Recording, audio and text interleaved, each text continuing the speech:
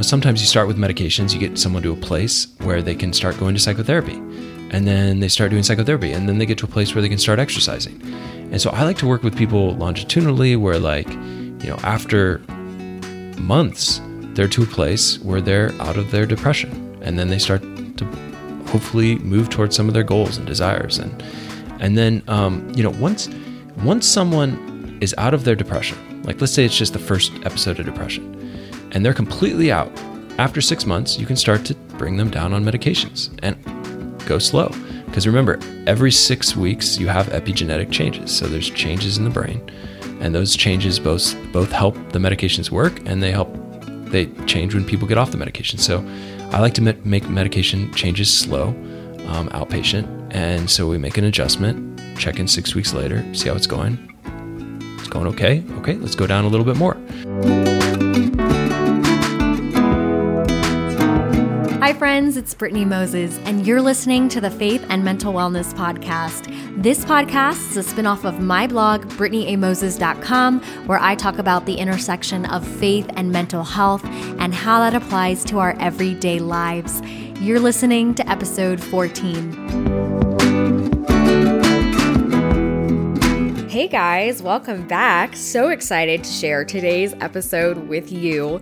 Really today we're just kind of doing a deep dive into mental health 101, psychoeducation, kind of really taking on the clinical perspective of mental health.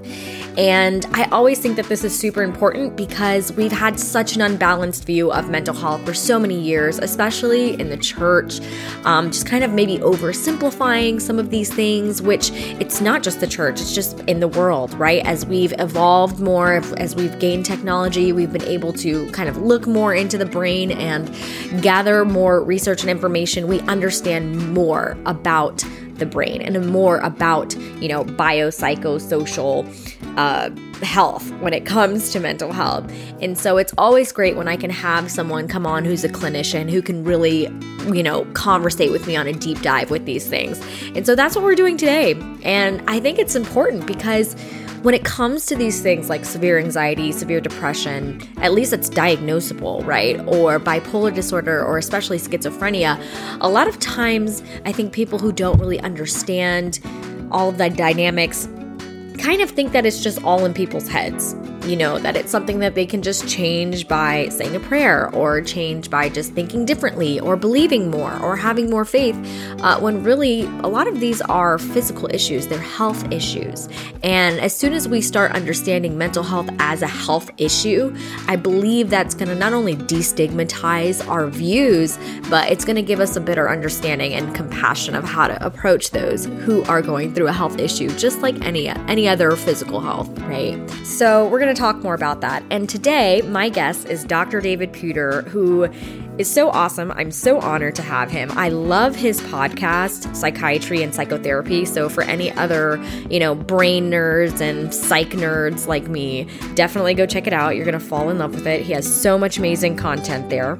But aside from that, Dr. Puder went to UC Berkeley and majored in molecular and cellular biology while competing on the Cal rowing team. And after he went to Loma Linda School of Medicine and subsequently spent a year doing internal medicine, he then completed his psychiatry residency at Loma Linda. He ended up joining the faculty of Loma Linda, where he is the medical director of a partial program and intensive outpatient program called MEN, and they support patients and their families in maintaining or regaining emotional health and balance during the process of a significant medical illness or treatment. Dr. Puder is married with 2 children and spends most of his free time playing with them or cooking for them, and he's an awesome guy. I know you guys are going to love a lot of the content that we've shared today. So without further ado, let's dive into today's episode. All right, so I have got Dr. Puder with me, flesh and blood, sitting right in front of me. How cool is that? It's great. Welcome to the Inland Empire. Thank you. Welcome to Redlands. It's pretty cool because I had been listening to your podcast, I want to say just as of this past month, and I love it. You have so many, what haven't you covered on your podcast? You have so much content. Yeah, so I've covered quite a bit of mental health topics. Yeah. I have definitely an endless supply of future topics I can go into deep dives about. I'm sure. I have this ridiculous drive of a commute into UCLA almost every morning. And so that's my time to either pop in an audiobook or listen to a podcast. So I got to listen to some of yours about micro emotions. Micro-expressions, and things like that. It's like 1/30th of a second, 1/10th of a second. Yes. And, the average person cannot see these go on very often. Yeah. You might be able to see big emotions, or you might be able to feel something. But these are going on, and it helps us kind of attune to someone else's experience. So we're not only always in our own head. Yeah. I downloaded the app and definitely took the little quiz. And How are you doing? I was okay. Are you hitting much 90s better yet? hopes for myself. I'm getting better. Okay. Yeah. That's good. That's good. I know people listening are like, what are they talking about? So you have to go to his podcast, and which I'm going to link in the show notes to see what we're talking about and listen to his episode on micro expressions. Yeah. Well, today we're going to be kind of having this, I want to say mental health 101 psychoeducation. This is something that I've been wanting to do on the podcast, just kind of covering the basics of what is mental health, what is mental illness. I feel like it's very abstract of a term for people who maybe aren't necessarily in the field or studying it. Just what does anxiety or depression look like to the point where you should take it seriously? Just kind of some of the basics. And so I'm excited to finally have an episode to get that out there, especially for lay people, those who might be in the church and encountering it regularly, or even just have loved ones that want to know what's going on and what they can look out for. Yeah. I'm looking forward to it. So for starters, why don't you tell everyone a little bit more about yourself and what your mission is, and even your background, what led you into psychiatry and all that good stuff. Yeah. So I probably didn't think I was going to be a psychiatrist. So I went into medical school thinking I was going to be a surgeon, an orthopedic surgeon. And I spent some time in Haiti, a couple summers. And the more time that I spent in surgery, the more I realized I was more interested in just the human connection. Mm-hmm. So there were like Haitian residents and medical students, and I loved talking with them. Yeah. And so, the more I thought and the more I experienced in medical school, doing internal medicine, pediatrics, I thought I was more sort of drawn to those types of fields. And so I actually applied for med peds to be like an internal medicine doctor, a pediatrician. And, there was this moment where it didn't go that way. I actually didn't get into any of the programs, and I kind of scrambled into a 1-year internal medicine spot. And the first thing that came to my head when I got that sort of rejection letter was psychiatry. And I had been avoiding it. It was probably a little bit too close to home in some ways. And so I decided that I would do a couple more psychiatry rotations and consider if psychiatry or something like internal medicine was a better fit. And so I spent a year. Most people don't spend a year sort of in between medical school and doing a psychiatry residency. And I did a year of internal medicine, did some psychiatry rotations, and I decided, this was something that I wanted to do. Wow. That's amazing. I battle between clinical psych and psychiatry like every other day. Oh, I do. Wow. But I commend you because I'm constantly fascinated by the field. I don't know how much it aligns with my personality, but that's awesome. Maybe I can convert you by the end of our discussion. Maybe you can. I'm just going to change my whole course. Well, that's really cool. And your podcast, you have a lot of resources for residents, for those who are students, for those who are in the field. Yeah. So fast forward, went through medical school, went through psychiatry residency, continued on at Loma Linda here. Actually, I did like a 2 years therapy experience after post residency, where I went and got training for that. And then I became the medical director of a day treatment program. So we have people come in, people with chronic pain, fibromyalgia, irritable bowel, chronic fatigue, TMJ, psychogenic seizures. So kind of more of if they have a medical problem, but then also kind of a psychiatric issue as well, they come to the program. So that's part of my time. Do outpatient psychiatry, teach medical students, residents involved in research. And then about 2 years ago, I started the podcast. And the goal of that was just to do something called the multiplier effect. So how can I multiply the effectiveness of some of the, the good things that mental health has to offer? How can we get those things out there into the minds of clinicians, future mental health professionals? And really, I really think empathy and the ability to connect is trainable. All the studies show that. And so I'm trying to sort of interlace normal psychiatry topics with those types of things as well. So, I think that's huge. Yeah. Like the EQ, emotional intelligence, empathy, your ability to connect with someone. Right. So much of that impacts whether your treatment is going to be effective. Right. That makes total sense, because what I'm learning is, even going through school, is you can pass a test and you can be book smart, but being able to authentically connect with people in a way that is improvable in their outcomes and there's a healthy relationship, that's something totally different. That's amazing. Yeah. It's something that just like anything else, like if you want to get stronger, you find the best coaches, you practice, you show up, and slowly you'll get stronger. The brain can change and improve. And, so I think working on yourself, doing your own work, right? Being in therapy, and then also learning about like things like microexpression or things like empathy, there's a lot of improvement that can go on. Right. Wow. So I can already see, like, we could probably talk about a ton of things right now. Right. So I'm going to try, I'm going to self-discipline myself to come back. And so when it comes to mental health and mental illness, I feel like for those who maybe aren't studying it or aren't in the world of mental health, that term can seem so abstract. And we use it on social media all the time. Take care of your mental health. But what does that mean? Like, what is mental health and what is mental illness? Because those are two different things. Yeah, and this is a really good.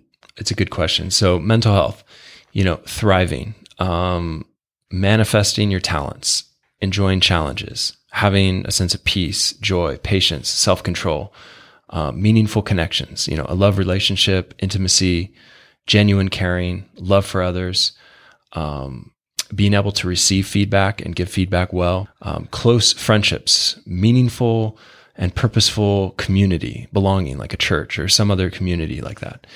Finding joy in mentoring others, empathy, good humor, So these are all the things that come to my mind when I think of mental health. Right. It's thriving, right? Yeah. It's thriving.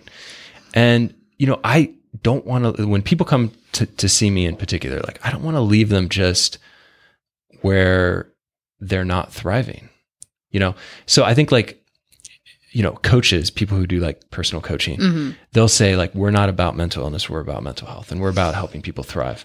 Well, really a good therapist is about that as well. And that's, I get passionate about those things. And, we measure those things and we try to think about the best way to get someone to those places. Right. And so, when someone comes to me, usually they're at like the worst of the worst. They're suicidal, they're depressed, they're, having a psychotic break or some sort of thing like that. And once they get back to normal, then it's like, I'm thinking to myself, okay, how do I help this person thrive? How do I help them continue to grow? How do I help them manifest their talents and abilities? How do I help the person maybe who hasn't dated at all? How do I help them start dating? Start maybe, what is the smallest step that this person can start, going down that pathway? That's good, because I think that there can be such a heavy focus on what's wrong. It's nice to balance that out with, what's right about this person and how can I pull that out to also help bring up a fulfilling life that may affect these other areas that are brought down. And sometimes people focus on what is wrong as a way of connection. So if as a provider, I only give someone attention if they're sick, if they're weak, if they're depressed, then they will come back to me with those symptoms, even when they're better, even when I feel no depression from them. And that's something, by the way, if you're like a pastor and you're listening to this, because I know it's kind of a mix of spirituality and mental health. If you're a pastor listening to this, think about that. Because that, if the only way that people get connection to you in your church is if they're in a crisis, you may get people who are in more crises. Right. And talking about the upsides as well.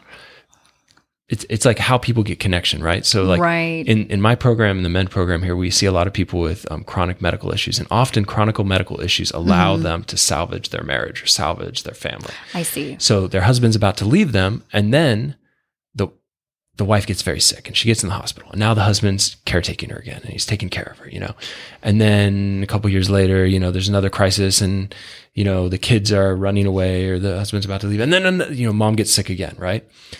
And so it's both like adaptive, serving a purpose in their system, but actually it doesn't lead to the most thriving possible. Right. It's almost like enabling. I'm thinking of the word codependency. That's the word that comes to my mind. All those words may describe some aspect of it. Right. Yeah. So now mental illness. So mental illness is, first of all, I think of the final common pathway of mental illness is the opposite of all those things we just talked about. So it's no joy, no humor, no belonging, no meaning.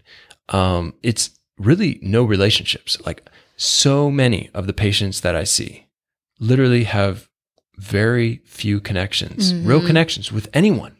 It's like there's a lot of people out there without any friends. It's really hard to understand that if you're a person with a lot of friends, a lot of connections, a lot of meaningful relationships, but there are people out there who are living by themselves, lonely, isolated. And so this is true of the schizophrenic or the person with severe chronic depression. They kind of end up in this final common pathway where they're isolated and alone, lacking meaningful connections. And, if they have schizophrenia, mental illness might look like there's positive symptoms, hallucinations, delusions, racing thoughts. If the racing thoughts are like sort of bad things that they're believing about themselves. So a common auditory hallucination that's schizophrenic man will believe is you're stupid, or and a female may hear voices that tell them that they're ugly or that they're a whore or a prostitute. So it's like those negative intrusive thoughts that come over and over again, right? And then on top of those positive symptoms for schizophrenia, you have the negative symptoms. So you have things like apathy, lack of emotion, poor or non-existent social functioning. Yeah. And then you also have the negative, you have those negative types of symptoms, and then you have the cognitive symptoms, which are like the disorganized thoughts and not able to concentrate.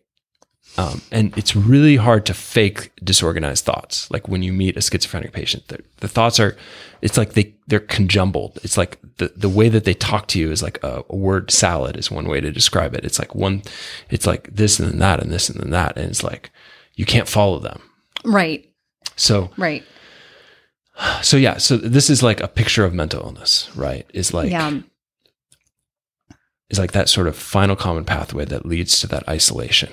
Right. And it's when you think about it, how much isolation can be such a driver underlying all these things, just making them even worse. So it's like it both drives them into it, right? And then once they're into it, then they're more isolated. Because you're withdrawing even more, right? Right. It's like a cycle. Yeah. Yeah. So I had one patient, for example, who for 5 years of working with him, the first 5 years of working with him, he lived by himself in an apartment with no friends. And he would sometimes go to Starbucks and he would see people talking, and he'd say, how do they get 3 people together and have a conversation? Like that was so beyond him. The only human contact he had was with his mother, who talked to him like once every 2 weeks or so. And he lived alone in this apartment. And for him, after getting on medications, now this guy had like schizophrenia, so he needed medications. After getting on medications and getting on the right medications, he got to a place where now he's like in a church, he's married, and he's adopted some kids. Just a fully functioning life. And he works. He has a job. He was alone in an apartment for 10 years. Only contact his mother. And for 5 years, no treatment. And then after multiple years of treatment, he slowly rebuilt his life. And it's that sort of story, which like, if you don't see those patients, you may believe like that psychiatrists don't know what they're doing, or it's like it's all in your brain, or it's like you can pray your way out of that. I mean, he was like a very strong spiritual person before his psychotic break. And after, he still is. And it's like, it's hard. And I definitely want to circle back around to this. Like you were saying, how there is, first of all, treatment for hope, right? That I can't remember the exact statistics, but when someone starts getting treatment, I think it's something like 80 or 90% of the time they see signs of relief, at least from the state that they were originally in. Correct me if I'm wrong. Especially if they're willing to work with a therapist, work with psychiatry, make some changes in their lifestyle. I would say if someone's willing to do that work,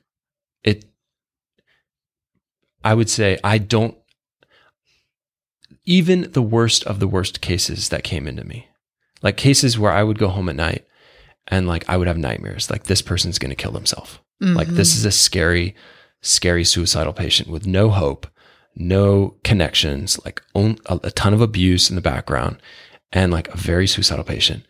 And then like it took this person about 2 years to rebuild their life, and at first, like I was pretty young in my career. I was like, is this one of those people that's going to kill themselves? And you just can't, like, no matter what you do, because this person had already received a lot of psychiatric treatment. Yeah. They're coming into me having had, multiple psychiatrists and multiple therapists, and they come in and it's like, okay, what do you do? And so what we do in our system is we do a lot of day treatment programs. So they're literally in therapy, like 7 hours, 8 hours a day, 5 days a week for months. And she went back and forth between there and a psychiatric hospital for about a year to 2 years. And somewhere in there, she had some breakthroughs. And now she's like living her life, has animals, has an apartment, has a job. I haven't heard from her in a couple of years, but like when she called me about 3 years after she had like kind of left the area, she was like, "Hey, I just want to let you know I'm doing really well." Wow. And I haven't had any suicidal thoughts for like 3 years. And it was just mind blowing. That's amazing. So I have a lot of hope even for the worst cases, Yeah. In my mind, there's no case that is hopeless. Yeah. That's amazing. There's so many places my thoughts are going right now. So going back really quickly, because I want to come back to the different types of treatment, and that there are evidentially proven treatments that can work, that can help. It's not like this, like, oh, we're just going to go in and talk and something's going to happen there. Because that's what people think. They don't know what treatment actually is when we say it, So I want to get back to that. So one of the things that I see a lot when it comes to, I guess, maybe the basics of anxiety, depression, even bipolar disorder, because that comes up a lot for me, at least in my circle of community and talking about it. I think that there's an oversimplification, and that's what leads to a lot of assumptions and stigma, where depression is kind of equated to as sadness, and anxiety is just seen as worry. Bipolar is just seen as mood swings. And because people don't really fully understand what it is, the clinical side of it, it's just like, that's when it comes, oh, it must be all in your head, or all you have to do are these things that might alleviate a person's sadness or alleviate a person's worry. But that's totally different than someone who is having a clinical or medical experience when it comes to mental health. So maybe talking more about what, severe anxiety looks like and what clinical depression looks like to help people differentiate that Yeah. So let's start with depression. Yeah.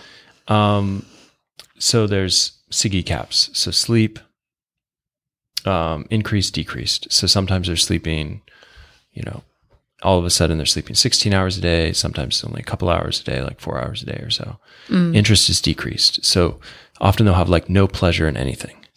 So it's like they don't enjoy watching TV. They don't enjoy watching Netflix. They don't enjoy things that used to bring them joy, right? So I always ask them, what are the things that you used to enjoy in the past? Oh, hanging out with friends. Okay, but you haven't been hanging out with friends? No, I don't care. Guilt. So there's this overwhelming guilt. And it's guilt that's an irrational guilt. Like even if you were a religious person and you were listening to this person's guilt, you would immediately think in your head, like, oh, this is not like healthy guilt. Okay, this is guilt about everything and anything. Okay. Energy is down. Okay. So it's like some of the people, like they just feel like even getting up and making food is like a complete burden. Okay. Focus is really poor. And so if they were able to read, they can't read books. Or if they were able to watch a TV show for 30 minutes straight, they can't even watch a TV show for 30 minutes straight. Appetite is either increased or decreased. Now, it's not like anorexia where like they're choosing to not eat. These people they just lose the interest to eat. And sometimes there's like a 40 or 80 pound like weight loss. And I've had even patients like who become catatonic, and catatonic patients like sometimes lose the drive to drink. So I had a patient who literally like the first big aha moment for his family was he fell over after standing up quickly. And like, what's wrong with him? Why isn't he drinking? Why isn't he eating? Why has he lost to like 50 pounds? And so appetite. Psychomotor agitation or psychomotor retardation. So psychomotor agitation is the person will just, they look like they're visibly distressed, like they're moving around a lot, like they're just constant motion. They're just agitated all the time. Or psychomotor retardation is their body literally slows down. And like I've had people who like are walking down the hall and it takes them like 10 minutes to walk down the hall. Like, and they can't speed up. It's like everything slows down. And that can be true in like catatonia, but at the same time, when you like stand in front of them, you feel like this intense like fear or anxiety. And catatonia is like one of those interesting things that like it's a medical like emergency in psychiatry. Like this person needs to be treated, either with high dose Ativan or ECT, like shock therapy, like that can get people out of this state. So catatonia. And then the last one is suicidality. So there are some people who have suffered suicidality starting in adolescence. That is not what we're talking about. We're talking about people who have like all of a sudden, all of these symptoms, plus they're like, I just don't feel like I really want to live anymore. Okay. That's passive suicidality. And then they start thinking about thoughts like, how am I going to kill myself? And they might start looking it up on the web, and then they might start developing a plan.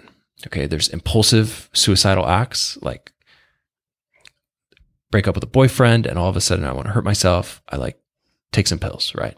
That's very different than like sort of this chronic, like progressive depression that leads to someone who is starting to develop suicidal plans and intent and thought on how they're going to do it. And they're giving away things and they're planning to go to like a hotel and they've bought the gun.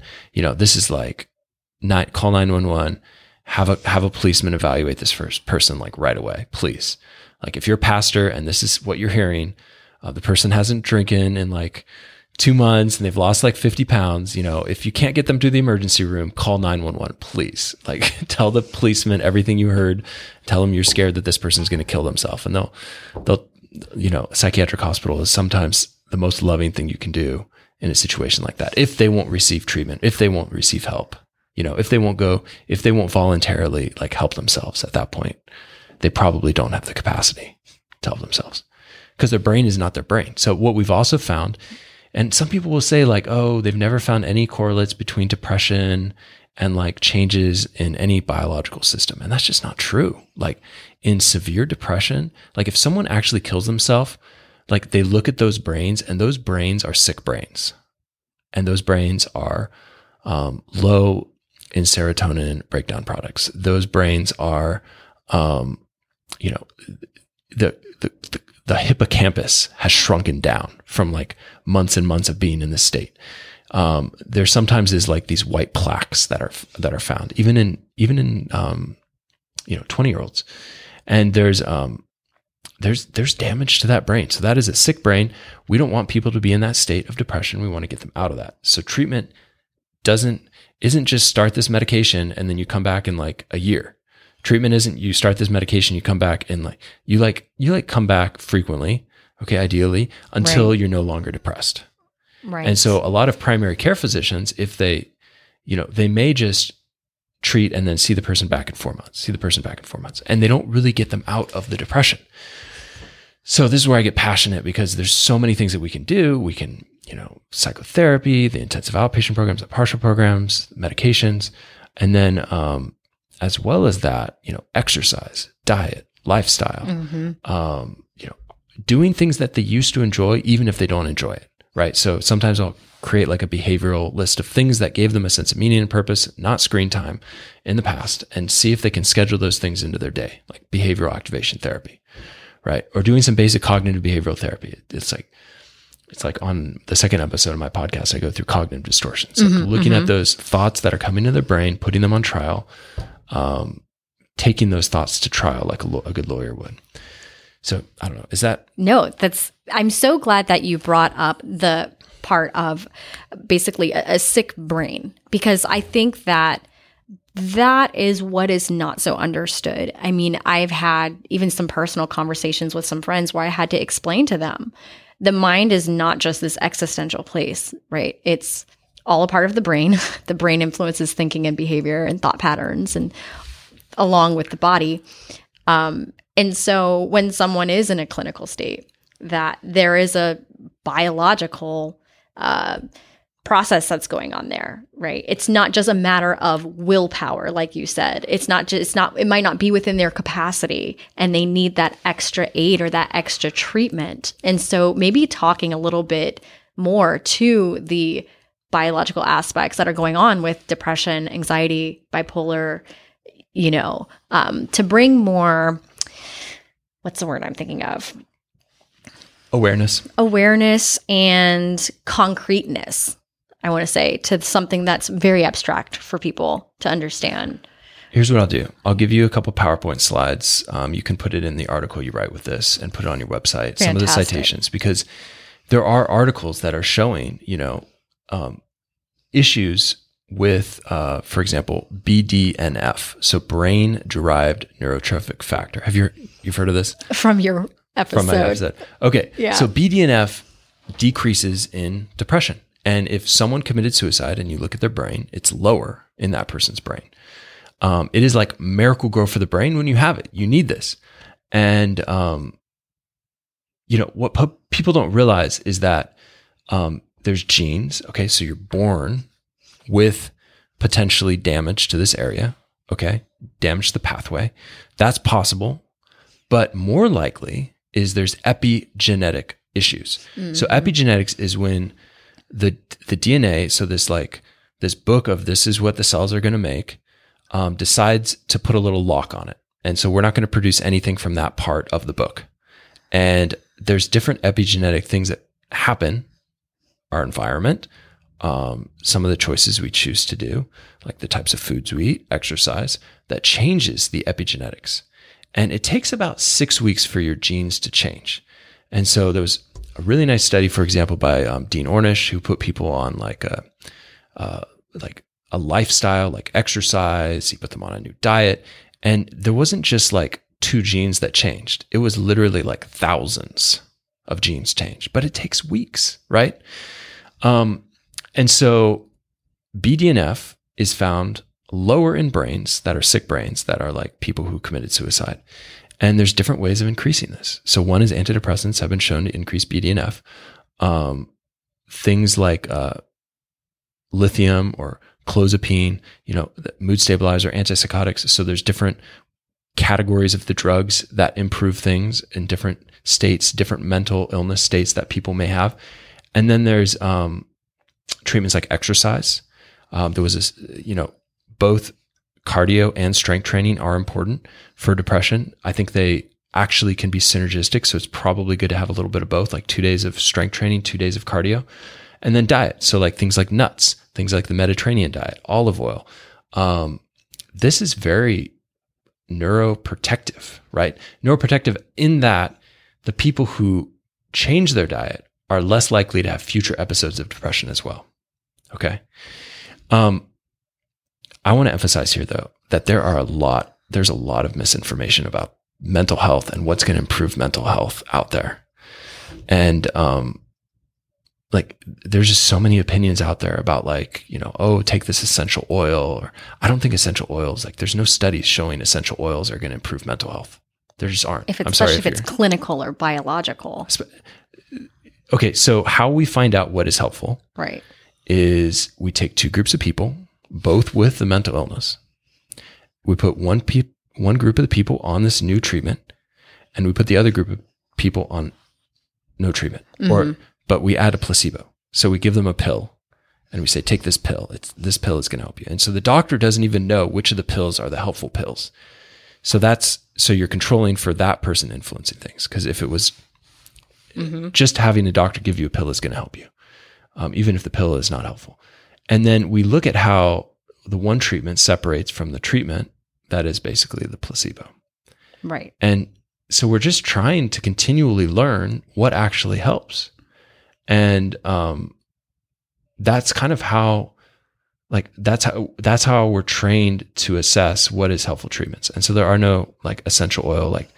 There was one, I even looked at lavender and all that stuff. But this is given in the church. This was given at essential oils are definitely a big thing. Oh, a local church out here. At a local church out here. No, it was basically at my church. Oh, okay. There was your a person giving essential oils for depression. And I was like, this is, don't go see a psychiatrist. And don't go see a therapist. Here's some essential oils. We'll continue to talk. And it's like, oh no. Luckily they shut this one person down, So it wasn't like the head pastor, thank God. Right. But there are people who start to believe. There's a lot of, you said, information out there that's just. It's just it's scary. It is scary because if it's not helpful, then that just creates more hopelessness. It's a placebo. Placebos work. Yeah. And so placebos work a lot of the time for a while, but it's not what's actually, it's not sustaining. It's not sustaining. Yeah. So, okay, I don't know. Are we getting off topic? No, you're good. Yeah, I'm thinking about essential oils and it's helped in the sense of a moment of anxiety where it just kind of relieves. But if I was having chronic anxiety, panic attacks, maybe helps bring you to your senses. But dealing with that long-term kind of treatment, like you're saying, it's totally different. Okay, it helps because if the smell is calming to you. Exactly. If it reminds you of other times of calmness, and if you believe it's going to help, then maybe it's good treatment for you. In the moment. And you know what? There have been doctors that I respect that have given placebos in the past. We're not legally allowed to do that anymore, but it makes sense for some people. But let's come back to okay, we're trying to understand what this brain is. Mm-hmm. And I would say medications or therapy. Pick one. If you're really, really depressed, maybe with the exception of catatonia, bipolar, and we should probably go over why bipolar is way overdiagnosed, and why most of it's not real bipolar. That's so crazy that you said that, because someone literally left a comment on my Instagram the other day and was like, can we talk about why bipolar is overdiagnosed? Okay, here's my 2 cents. Okay? Yeah, 2 cents. Okay, so there is a grouping of diseases that was talked about way back when Freud was around, which was basically PTSD, so trauma, borderline personality disorder, so chronic suicidality starting in adolescence, chaotic interpersonal relationships, affect dysregulation, so maybe 5% of the time feeling normal. The rest of the time, either anxious or depressed or down, and huge amounts of conflict around relationships, and then somatic symptoms. And somatic symptoms of like, shaking uncontrollably, which is like with no seizure activity. So that we call that now psychogenic seizures or non-epileptic psychogenic seizures, PNES. So they had all three of these: PTSD, borderline personality disorder, somatic symptoms. They called it hysteria. Right. Okay. Yeah. And this still exists, and it's over time, over the history, is called different things, but it's the same thing. Okay. And once you understand that, you'll see how the name changes. So for example, in the 80s, it was like multiple personality disorder, and then it was borderline personality disorder. And then it became really stigmatized to have those labels, right? And once it gets too stigmatized, then the name changes. So the name changes to bipolar. And so there is true bipolar. And so I would say, how do you know if someone's truly bipolar? They've had an episode that has either ended in death or something close to death, a jail, or a psychiatric hospital. Unless they get treatment, like an antipsychotic and a mood stabilizer like lithium, like outpatient early on, those are the three places it ends. Okay. And then if they were hospitalized, they were usually hospitalized for more than 3 days, because every single true bipolar patient, and this is what their symptoms are. They stop sleeping. They're grandiose. So they are on a special mission, a special purpose. So if you ask someone, oh, what are you doing when you're not sleeping? And they say, oh, I'm watching the computer, I'm on social media. Like, that's not bipolar. Okay. That's something else. So true bipolar is doing grandiose things. Like, I'm connecting the mind calendar with quantum physics, and I need to alert President Trump so that he can save the world, because President Trump is God. That's true bipolar. Okay? Right. And they're talking a lot faster, and they're up in the middle of the night, and they're not sleeping. So it's not like this goes on for like 3 days straight and then they crash. Like, this is going on for it's progressively getting worse until it ends in a psychiatric hospital, a jail, or a suicide attempt. Okay. So the problem is when you're a psychiatrist or a therapist, they may not remember the last part of their manic episode, because it was like literally like their brain is on fire. The memory doesn't consolidate in a normal way. They may remember that they ended up in a psychiatric hospital, but like, why were they there? Right? So usually someone with true bipolar, they're normal when they're not manic or not depressed. So they have these periods of normality. Okay. And a true bipolar doesn't start with adolescent passive suicidality starting like when they were 12, 13, 14. Like, that's the hysteria, sort of the borderline personality disorder. Okay. I don't really like labels. So I don't tell a lot of patients what they are unless it's going to hurt them not to tell them. Unless the treatment that they need to get, it's like, hey, this is not the correct treatment. For example, if someone does, jump back a second. So if they don't have bipolar, but they have something more like borderline personality disorder, trauma, I think it's largely from a really difficult childhood and trauma. And so I think it's actually probably better to call it something like complex trauma. Okay. And the treatment that is most effective for these people is treatment that takes a couple years, and there's very strong connections between them and their provider. And, the three treatments are dialectical behavioral therapy, mentalization-based therapy, transference-focused therapy. All of these therapies, when they started, were 1 year to 2 year long treatments with good follow-up. And something like mentalization-based therapy, pretty much everyone, like 80%, no longer met criteria for borderline personality disorder by the end of the 7 years after. And so effective treatment can reverse it, okay? And most of those people had gotten off of the majority of their medications. So the medications are there only to stabilize. And then as they got the necessary therapy, their symptoms improved. Now, I've known people who have had borderline personality disorder who did not get therapy, but had a really good pastor. And that was effective treatment. I've also known people in the church who create a lot of chaos with that diagnosis, because sometimes they do splitting. And if you don't have patience, if you don't have empathy, it can be tough. But I would say a lot of the people who have the chronic suicidality starting in adolescence, who get plugged into a good community, a healthy community, their symptoms can improve. Sometimes without the what we think of like traditional treatments at this point, like psychotherapy or medications. So I do see that in the community. I've seen that in my sort of personal life.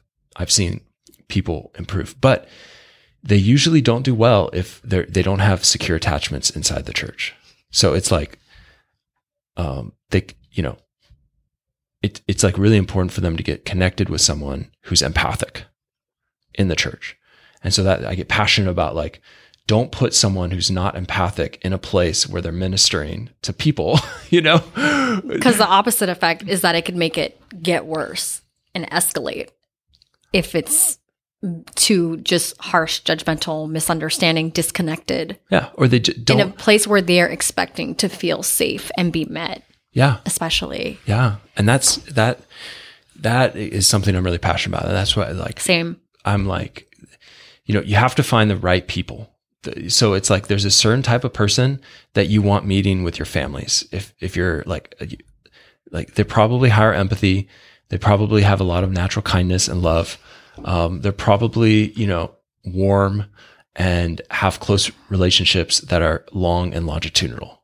That's the type of person you recruit to do sort of like that pastoral ministry, that people work. Yeah. Because empathy and the ability to build connections is a lot of psychotherapy, So right. That's another one of my passions. Like we have to have like a whole separate conversation on that alone. This alone is something I get really fired up about, because there's all these different schools of thoughts of different types of psychotherapies. Mm-hmm. But there's this thing called therapist effect, which is you can look at therapists, and even within a school of therapy, there are therapists who will be doing better therapy and therapists who will be doing worse therapy. And by worse therapy, I mean, there are some therapists in these studies who patients actually get worse, like the 2 worst out of like 100 therapists, right? But there's some therapists who are literally helping their patients like 10 times more than the average therapist. And so I want to study, and I want to train my residents and medical students and the people who are wanting to minister to people. How do you improve those skills? That's what I get fired up about. That's what I get passionate about. And some of them are like training people how to be more empathic, how to build stronger connections. Those are commonalities. Higher social IQ. They showed in this one study, they showed video clips of difficult interpersonal interactions to therapists, and they had them pretend like it was an actual session, and they recorded their responses, and they graded their responses. And the best responses correlated with better outcomes with real patients, and the worst responses correlated with worst outcomes with real patients. And so just the ability to respond to difficult interpersonal exchanges in a better way, one that can be trained. And I know that because I train residents, and by the time they're finished from first year to fourth year, like they're better at it. And some of them are really good. And that changes every single interaction they have in the future, which is what gets me excited, because that's like a ripple effect, right? If you can train one person to be better at this, and then they interact with, 10,000 people over the course of their life in a professional setting, like that's a big impact. That's huge. And I mean, I'm thinking in my own personal experiences in the situations where I maybe hit a low, having those empathetic people around. I mean, it just got me out of an episode, much, a low episode, so much faster than if I had gone through it alone, or had I been around people who just weren't empathetic toward where I was. Let me define empathy real quick. Please, yes. Because I've heard pastors think that empathy is not important. And it's partially because empathy has gotten there's a difference between the research words that is empathy, like how we define empathy in the literature, the scientific literature, and how like it's commonly used in the common vernacular. I see. So empathy is not taking on someone else's burden. Okay. That's more like emotional contagion. Okay, where the emotions are contagious, and so they come in there depressed, and you get depressed from that. That's what happened to me when I was a medical student. I actually got really depressed when I was in the psychiatric hospital. Not when I was working in the psychiatric hospital. I would come home and I'd be like, why do I feel so depressed? Like I normally don't feel like this. Right. It's just because I'm picking up that affect, right? So empathy is not that. Empathy is not fixing someone's problem necessarily. So I think it does fix their problem, but not in the way that you would think. So it's not like giving them advice. So like an empathic person doesn't, like you say, oh, I'm having a bad day. Oh, did you exercise? Did you do this? Did you do that? Did you read your Bible? That's not empathy, right? Empathy is understanding their perspective, understanding where they're coming from, understanding their emotions, and relaying it back to them in a way where they say, I feel understood. I feel heard. I feel felt. That's empathy. And so some people have a harder time with empathy when they're stuck in their own brains. So two types of people: that the primary psychopath has low affective empathy, so they don't feel other people's emotions in the way that a normal person would feel them. And then, sometimes people who are narcissistic have some of those traits. They have some of that primary psychopathy, so they really just don't feel other people's emotions. Yeah. And then the second type of person who has lower empathy is like someone who has autism or high functioning autistic. They have low cognitive empathy. And so they're feeling the emotions of another person. They just don't know how to put it into words in a way to communicate that they're feeling that in a way, So they'll start stemming and start like wigging, like start getting aggressive maybe when mom and dad are fighting, but they're not able to put words to the emotions in a way that a normal person would. Okay. Yeah. So empathy is feeling into another person's experience in a way that communicates that to them. And in a way where they would say, I feel understood, I feel heard. Yeah, I think that's very biblical. Just bringing that back into a lot of things that you're saying for us tie into what would be called the fruits of the Spirit. And it's kind of the basics. Right. Patience, kindness, long-suffering, not boasting, Or Jesus wept, right? There you go. On the road to Lazarus, Jesus meets a woman who he cares about. She's suffering. And instead of saying, silly woman, I'm going to go heal your brother. Yeah. He says, he emotes, he cries, which is really interesting. And I actually think sometimes when he cut into the core of someone's who they actually were, that's a form of empathy as well. Because sometimes empathy can be telling someone the truth about them that even they don't quite understand. It's a deeper level of empathy. I think it's more advanced. Don't do that right away. And it takes some skill, grace, and maneuvering for sure. Yeah, of course. But it's it's there. Mm-hmm. Yeah. And scripturally, we're called to be gentle with those who are weaker, just like emotionally, whether it's in a moment or a season. And so I think that this has total foundation in truth. Here's what I find interesting about some churches, though, okay, is they create a dominance hierarchy that's outside of do they have the fruits of the Spirit? Love, peace, joy, kindness, patience, self-control, right? Do they have these things? Instead, it's like, do they have this particular understanding of this set of doctrine? Or do they have this particular pedigree of, experiences or things, right? And so people move up the hierarchy in churches, not based on showing fruit, but based on some of these other things. And I think that's why now you're preaching. Sometimes people, you resonate with that? Yes. It's like look for the people who are life-giving, right? And consider putting those people as the people that you send people to. If this one person was to have their isolated little church, an isolated little community, would that be a thriving community or would that not be a thriving community? Would that be a community that you would want to be a part of or not be a part of? And it's hard when you have to make judgments on people, right? I hate that aspect of my career is some medical student and having to say how high I grade them in something, when they come interview or something. I really dislike that. I would like to champion everyone, right? But when you put people in positions of power where they have influence over other people and determine if this a group of people is going to get well or not, like you have to make judgments, and making judgment based on some of those foundational concepts of like, does this person have love in their life? Do they have joy? those are important questions. Those are key questions. Yeah. And because I don't want to take up too much more of your time, I just want to ask 2 final questions. Okay. Let's do it. I don't know how well we can wrap this, but the first question is, I don't want to, not to backtrack, but yes, to backtrack. There's a lot of, this is a conversation I think that needs to be heard from the other side of the psychiatrist's table, so to speak. There's a lot of mistrust around medication and overprescribing, especially in the church. We're both church people, so you could probably relate to both sides or have heard both sides. You have dual perspectives. Dual perspectives.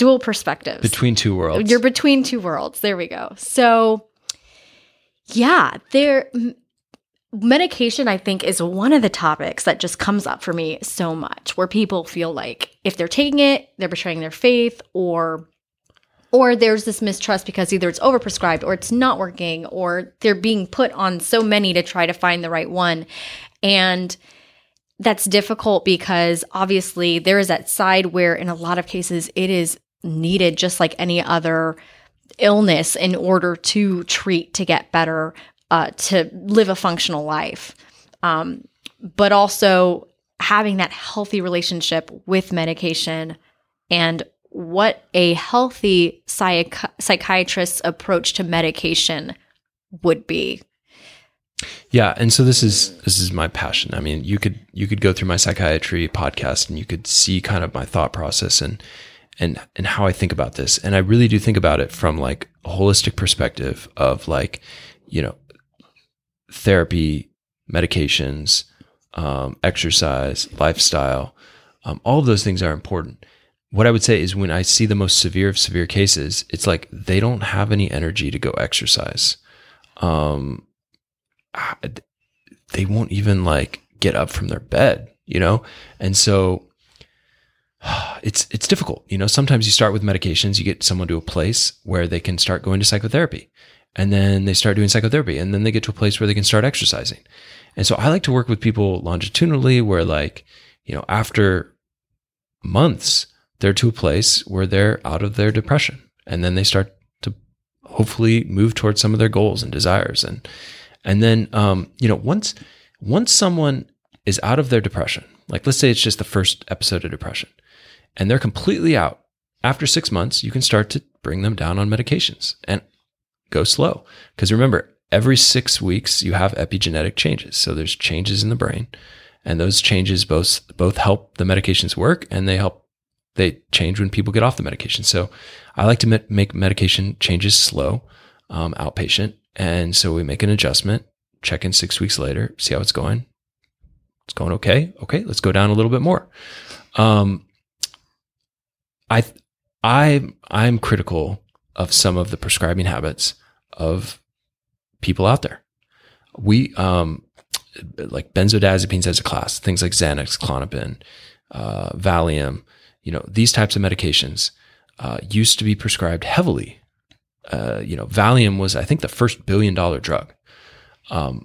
We have found that these decrease cognitive function. So there's this other aspect called sensorium, total brain function, which decreases with certain types of medications, opiates, benzos, anticholinergic medications like Benadryl. So your total brain function decreases. Like after a while, you are not your brain anymore. You are not yourself. And so, there are medications that can make you feel more yourself, and there are medications that can actually bring you away from being yourself. And so I think, it's a conversation that's probably more nuanced than we'll be able to hash out in these last couple minutes. But maybe we could do a part 2 on that and go through each class of medications and talk about like when it's overprescribed, when it's underprescribed. But what I would say is that if you're concerned about the medications that you're on, or if you're concerned about the medications that someone else is on, part of that is I would have that concern as well.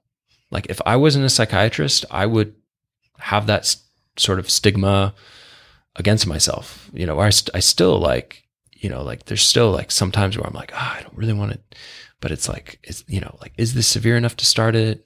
Is this person going to get better? What I want to do is I want to develop a plan that gets someone better, that gets someone out of the depression, out of the, and then, if they are true bipolar, so if they've had these episodes that I described as true bipolar, or if they're truly schizophrenic, they have this positive, they've had the negative symptoms, not just when they're using drugs, right? When they're like totally sober and they have those symptoms, then they'll probably need to be on meds to some degree and be in contact with a psychiatrist the rest of their life. Like, so there are those diseases, like schizophrenia, like that I think, getting stabilized on meds and then having meds on board long-term is like, it's a total blessing to be able to do that. I've one patient right now who's on a medication called clozapine. It's for treatment-resistant schizophrenia. It's the only one that really is for treatment-resistant. So they've failed 3 or 4 antipsychotics already. And he got on it. He was able to complete his bachelor's and go on to professional school. And he's doing okay. He's doing good. So he can go on and live a normal life. Like, this guy was homeless. This guy was living on the street for a period of his life. And he was also kind of on and off drugs. And the final topic we really haven't even hit on, but probably is one of the most important, is things that will hurt you. Like hurt you, not help you, move you backwards. They might stabilize you for a moment, but then move you backwards, right? And so those are the classes like the opiates, like unless you have cancer, like, there are other options. Okay. Cancer-related pain, different category. But opiates is that we have an opiate epidemic, and more people died of opiates last year than people who died of car accidents. And so we have an opiate epidemic. It's higher than the suicide rate at this point. That causes more isolation. People move away. People stop connecting with other people who are on opiates chronically. So, evaluate with your physician. This is a conversation between you and your physician. I can't tell you over this podcast whether it's a good fit for you, right? But evaluate with your physician. Are there other options for treatment that are like physical therapy? And then realize like the first couple of months are always going to be tough, right? So opiates, benzodiazepines as a class, I would say red flags, right? Be careful. Now there are some disorders that it's very helpful for, like catatonia. Ativan is the treatment. It's a benzodiazepine. So there's some nuance here, right? But in general, that these heavily sedating medications that make your brain different are not going to be the best long-term fit to thrive. Right. Thank you for bringing that up and for categorizing that too, because